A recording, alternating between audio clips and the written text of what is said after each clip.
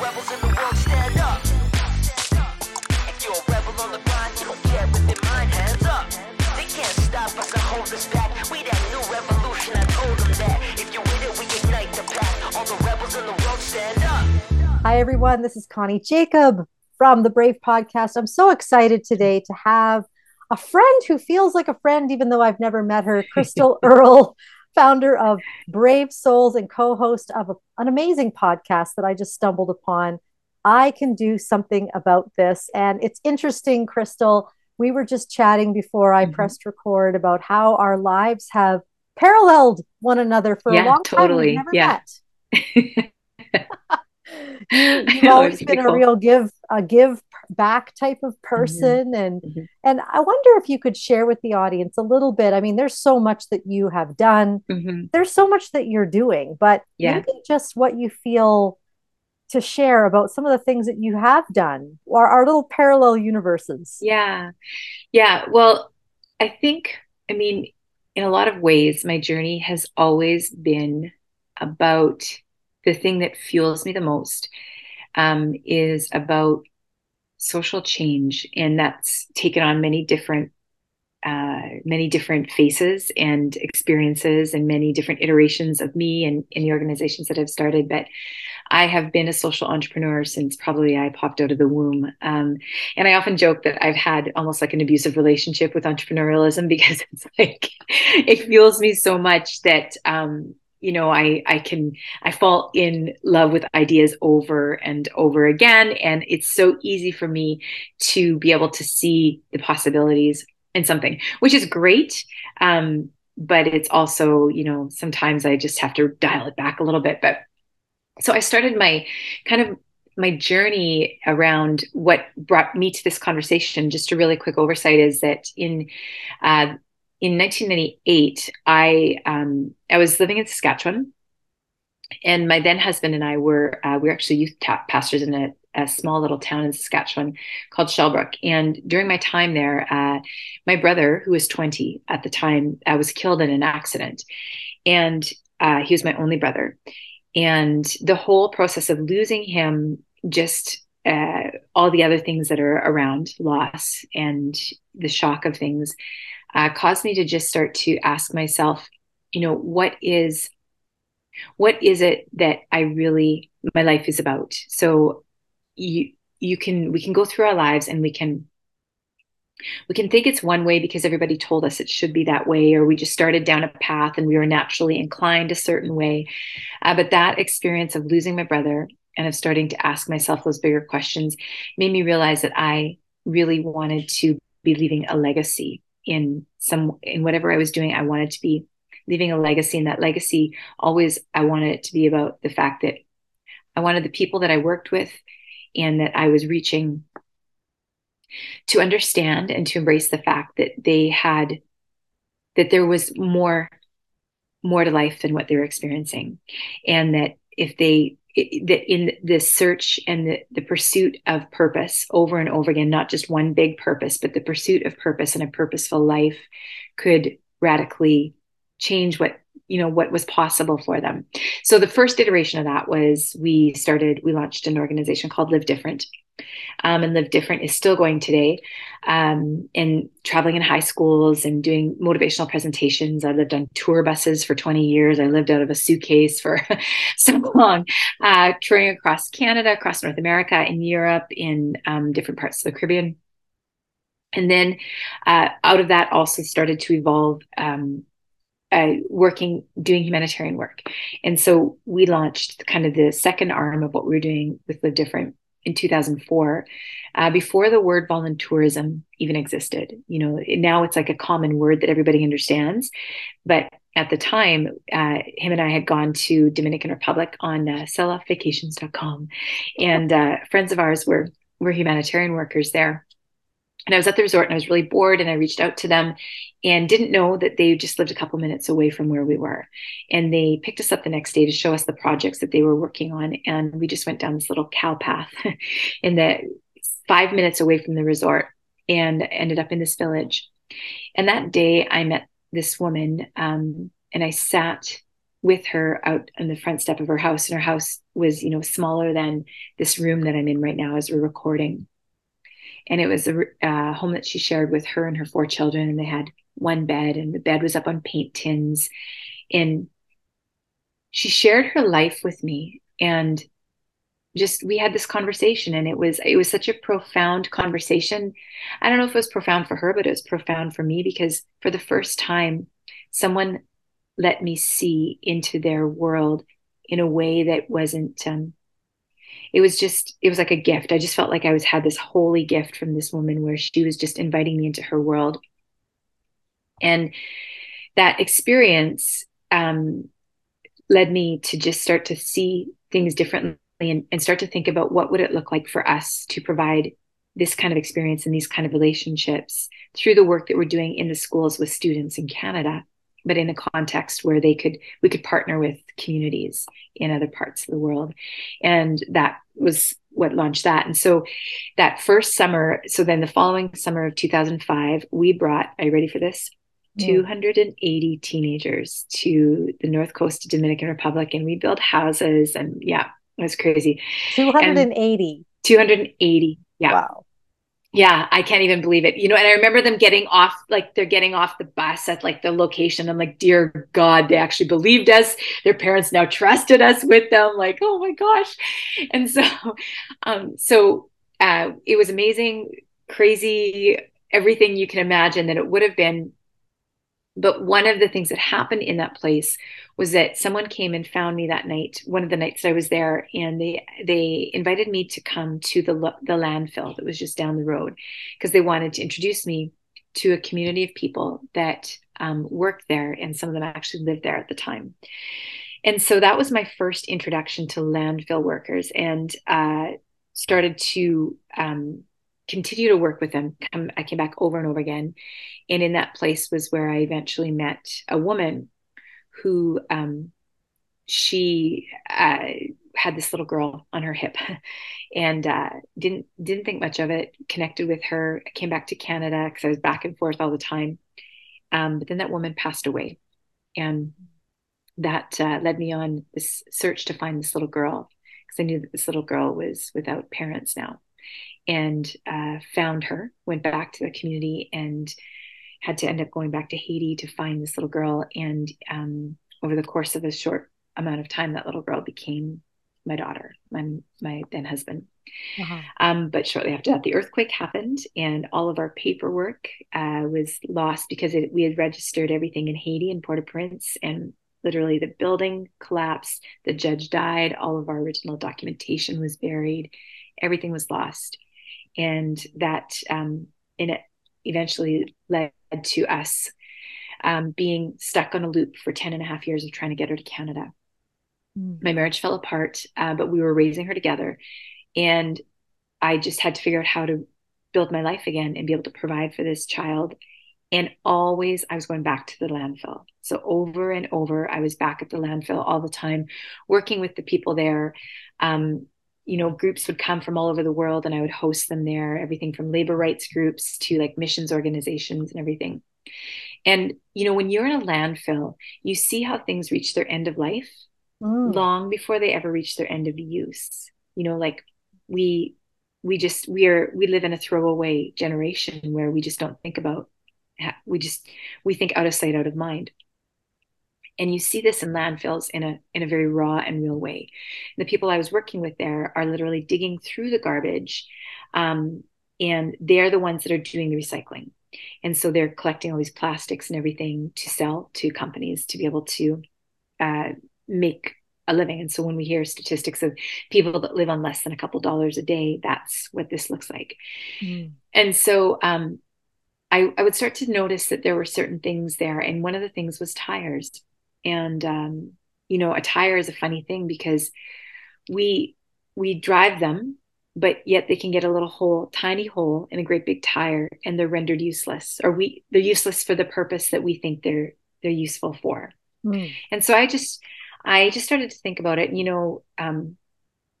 I had ideas, and I tried so many things. I mean, as an entrepreneur, I tried and failed and tried and failed. And I feel like I dance with failure every day of my life, just to be totally honest. I feel like failure is my closest friend, and it's a frenemy. But I started to think about, what if we could use those tires for the soles of shoes? And it was this, I had an idea and I started down this path, and I eventually, over the course of a couple of months, built a supply chain for myself. And I launched Brave Soles in June of 2017. I had no money.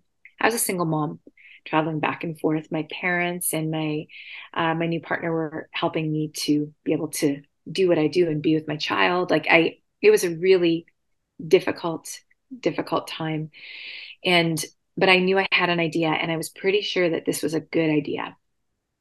And so I acted on it, and I put up a Shopify store, and I started everything, and I launched. And on June 7th of 2017, I posted an organic post on Facebook, actually, and just said, I would like to introduce you to Brave Soles. And on that first day, I sold 39 pairs of shoes all over the world. And I was like, oh dear God, they believed me. And now I've got to figure out how to get these shoes made, because they weren't really made. Like, I just had pictures. So I built the whole supply chain, where it was like Edwin would get the orders in the morning, and Edwin would get on a boat, on a rope across a river, and go down to the village and hand the orders to these guys. Cause I found these groups of artisans that were working, and they had a shop on the second floor of the house, and it just started that way. And so that kind of, Brave Soles had, we've had so many iterations, and so many like highs and lows and difficult things, and, choices that I feel like I could write a book on all the things to not do to launch a brand, and all the things, like, here's a list of pitfalls. I'm still down in them, but here's all the things, like, don't join me down here. But out of that, I think that what happens if we are willing to follow through on an idea, and we're not attached so much to the outcome as we are to the idea, that to the concept that ideas are indifferent. I once heard Elizabeth Gilbert talk about this, and I love Elizabeth Gilbert, and she talks about ideas and how they're indifferent. They will visit all. So I was not the first person to think this idea. You can find tire-soled shoes anywhere, right? Not anywhere, but there's a few, but it's what we do with those ideas that changes us first, and then it has the potential to change life in the world for other people. And so that was what my friend Rafiq and I, he's the founder of Buy Good, Feel Good. And so he's lived his life. He's from Egypt, and he moved to Canada about 10 years ago. And he's lived his life to elevate and make space for social change businesses. Like, he's passionate about that.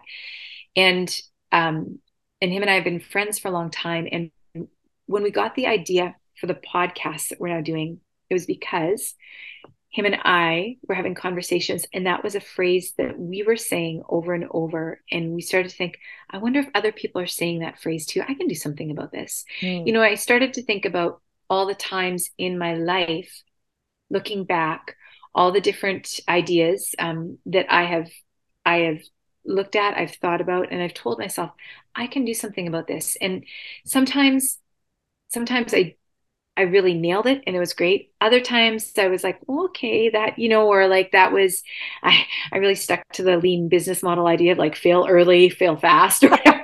I've had all of those things happen. But what I was really interested in, and what him and I are interested in with the podcast, is the idea that so many people have ideas. We're surrounded by ideas, but there's something very profound that happens. And I don't know if you've ever thought about this, but there's this really great book by Warren Berger. It's called A Beautiful Question, A More Beautiful Question. And he talks about how when we are, from the time that we're little, so when we're first like really young, before we start school, we ask, there's estimates that we ask up to 100 questions a day, and if anybody's ever had toddlers, you're like, 100 sounds like the bare minimum sometimes when your kids are toddlers, right? And we're asking them in ways that are just free thought. And we're curious about everything.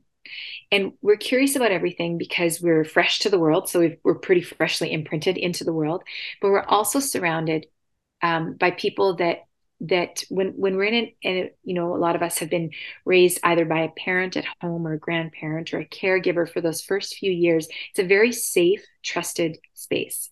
And we ask lots of questions. We have no filter on the questions we ask about possibilities in our imagination. And then when we go to school, shortly after, what they found was shortly after kids started school, the number of questions that they would just ask, free questions, sharply declines. And that's, you know, a result of the normal process of education. So, you know, we sit in a class, and the poor teacher at the front has to control what's going on in the class, and you have to learn how to, you have to wait your turn to ask a question. And then as we get older, you know, you start to realize that the teacher will say, no, we're not going to answer that question right now, because they're, you know, they're just trying to keep things moving forward. And by the time we are, and it's actually a crazy statistic, and I can't remember what it is, but by the time we're 10 or 11 years old, the number of questions we ask in a day has like steeply declined by like 80%. Yeah. Yeah. Because questions don't become safe anymore. Right. Yeah. And we start to see questions as something that if I don't know the answer, then I'm not going to bother asking the question. Yeah. Because we think that we need to have an answer for a question.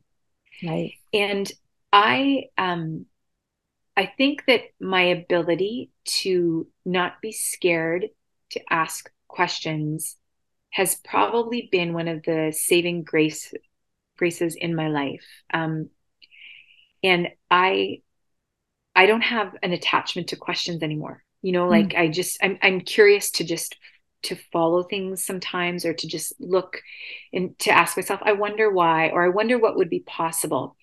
And it also gives me the opportunity and the grace, I think, for myself to be able to look back and be like, yeah, you know what? I really messed up there. And the list is long.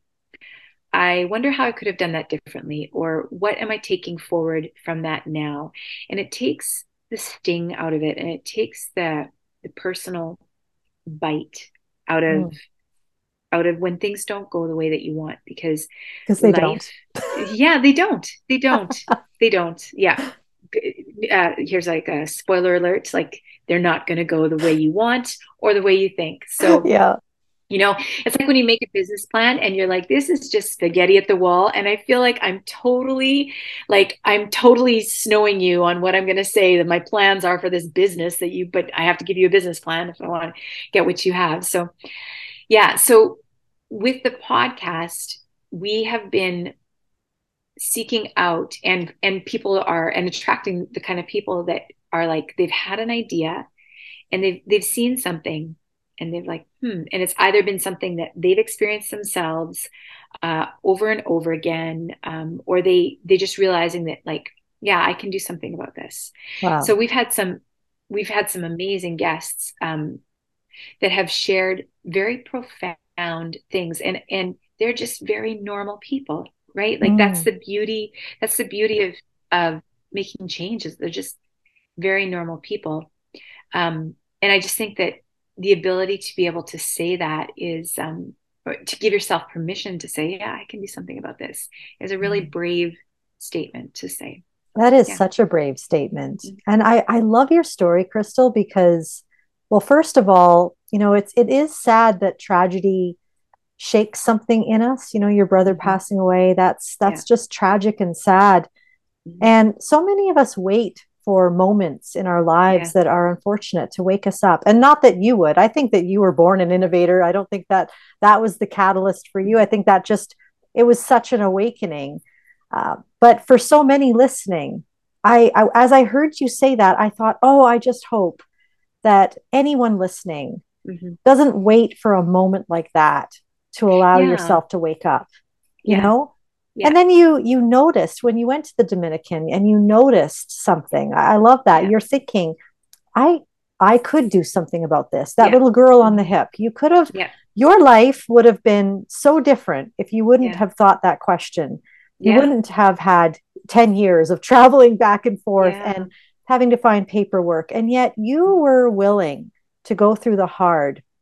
What would you say to somebody who's thinking like, oh, but what if it's too hard? Like, because that sounds hard to me, Crystal. Yeah. Would you go back? Would you change anything? No, I don't think so. I don't think so. And I don't think that, and I don't think that that's a blanket answer that everybody has to agree with for their life. But I know for myself personally, there's this is like the there's a lot of trauma that gets pushed down in our lives. The Trauma of Life. Gabor Mate has just released a really great book about trauma that I highly recommend people read. Yeah, the myth of Um, normal. yeah, The Myth of Normal, such a brilliant book. Um, and but yet you're right. I wouldn't change it because it was in the process of it that and the ability it I guess what I'm saying is that you come through things and you realize that you can look back and you have history that you can show yourself you're going to figure it out. Mhm. Like I didn't come this far to give up. So Yeah. I have historical proof that I am capable of figuring out the next step. I may not get the next step right, but I have historical proof that I will take the next step, and I can figure that out. And by doing that, it's like we give ourselves grace, and it's just so difficult. It's such a difficult gift sometimes to give ourselves as the gift of grace. And so I think to come back to your question about what would I want people to know, I think that I want people to know that the question is not about being scared, because you're going to be scared anyways. It's not about getting rid of the fear. And that, I'm not trying to be trite. The fear is going to be a constant companion for the journey, because Yeah. it's always that fearful part of us. It serves a purpose, and it's popping up because it wants to protect us from what it thinks we need protection from. But feel the fear and be honest with yourself, and don't be ridiculous, obviously, and don't be unrealistic, but don't let the fear be the thing that holds you back from it. It's because I think when all is said and done, if we are one of those people that are blessed enough to be able to have those moments in the last moments of our lives to reflect on our life, we're not going to be thinking about how glad we were that we didn't do something, Yeah. right? Like, we're going to reflect back and we're going to think about how glad we were that we took that leap, that we weren't scared to love, we weren't scared to try something, we weren't scared to do what was the right thing, and we weren't scared to pursue good because it was good, because good resonates with us because we're good, right? Like there's good inside of us that is calling out to do good, and there's something so beautiful that we give ourselves by honoring that desire to do something good in the world. Yes. And I know that there's someone listening right now. I just know that Mhm. your heart is being awakened when you're Mhm. listening to Crystal. You're listening to her story and going, well, maybe it's possible for me too. And if I can glean anything from the heart that I hear from you, Crystal, is that Mhm. you would, that's something that I feel from you, that you want people to glean from you, is Mhm. that, hey, you can do something Yeah, about this. yeah, Yeah. yeah. So Mhm. I always leave my podcast listeners with an action step. And I Mm. really liked how you noticed something. A lot of times Mhm. when we think of purpose, we often think we are the ones that have to go trudging through the jungle to find it. We have to Yeah. find it in the wilderness. We have to go up the mountain. But I loved how purpose just seemed to find you. You were just Mhm. happened to be on a selloutvacations.com, right? And Exactly. there you were in the Dominican, and you Yeah. just happened to go out of town. There you Mhm. were, and boom. And you allowed yourself to step into that moment. And I Yeah. wonder what kind of moment is waiting for anyone Mm. listening. If your eyes are just open and if your ears are open to hear and Yeah. perceive what could be in front of you right now. Yeah. Yeah. Exactly. And it's found in the in between spaces often, I think, in our lives, the small things. And I think it's just a way to nurture it, and a way that I nurture curiosity for myself and in myself is I sometimes I'll I'll just write out, like, I'll just say, I want 5 ideas right now. And I'll just write 5 random ideas. I don't need to follow through on them. I just want to keep the muscle. I want to retain the muscle memory of having ideas and staying open to possibilities. And when we do that without attachment to the outcome of something, then the ideas do find us. And the ones that connect with us are the ones that, when we're willing to just take that next step, we're going to see that. When we are willing to take the next step, you will be able to see what it is. Yeah. So good. So good. Wow. Well, I have loved having you as a guest, Crystal. For everyone who ever said, you need to know Crystal. Have you not met her? Have you two not met? Well, here, this is for you guys. This is for all y'all who said that. Oh, that's so great. And where can people find you, Crystal, and your Brave Souls work? Sure. So they can find us at bravesouls.life. So we're on social everywhere at bravesouls.life. They can find me as well, Crystal Earle, anywhere on social. And drop me a line if they want to check in and find out more about what's going on. That's awesome. And I'll make sure that those are in the show notes. So I just want to say thank you so much for being on here with me today. Thank you, Connie. It was so good. Thanks for inviting me.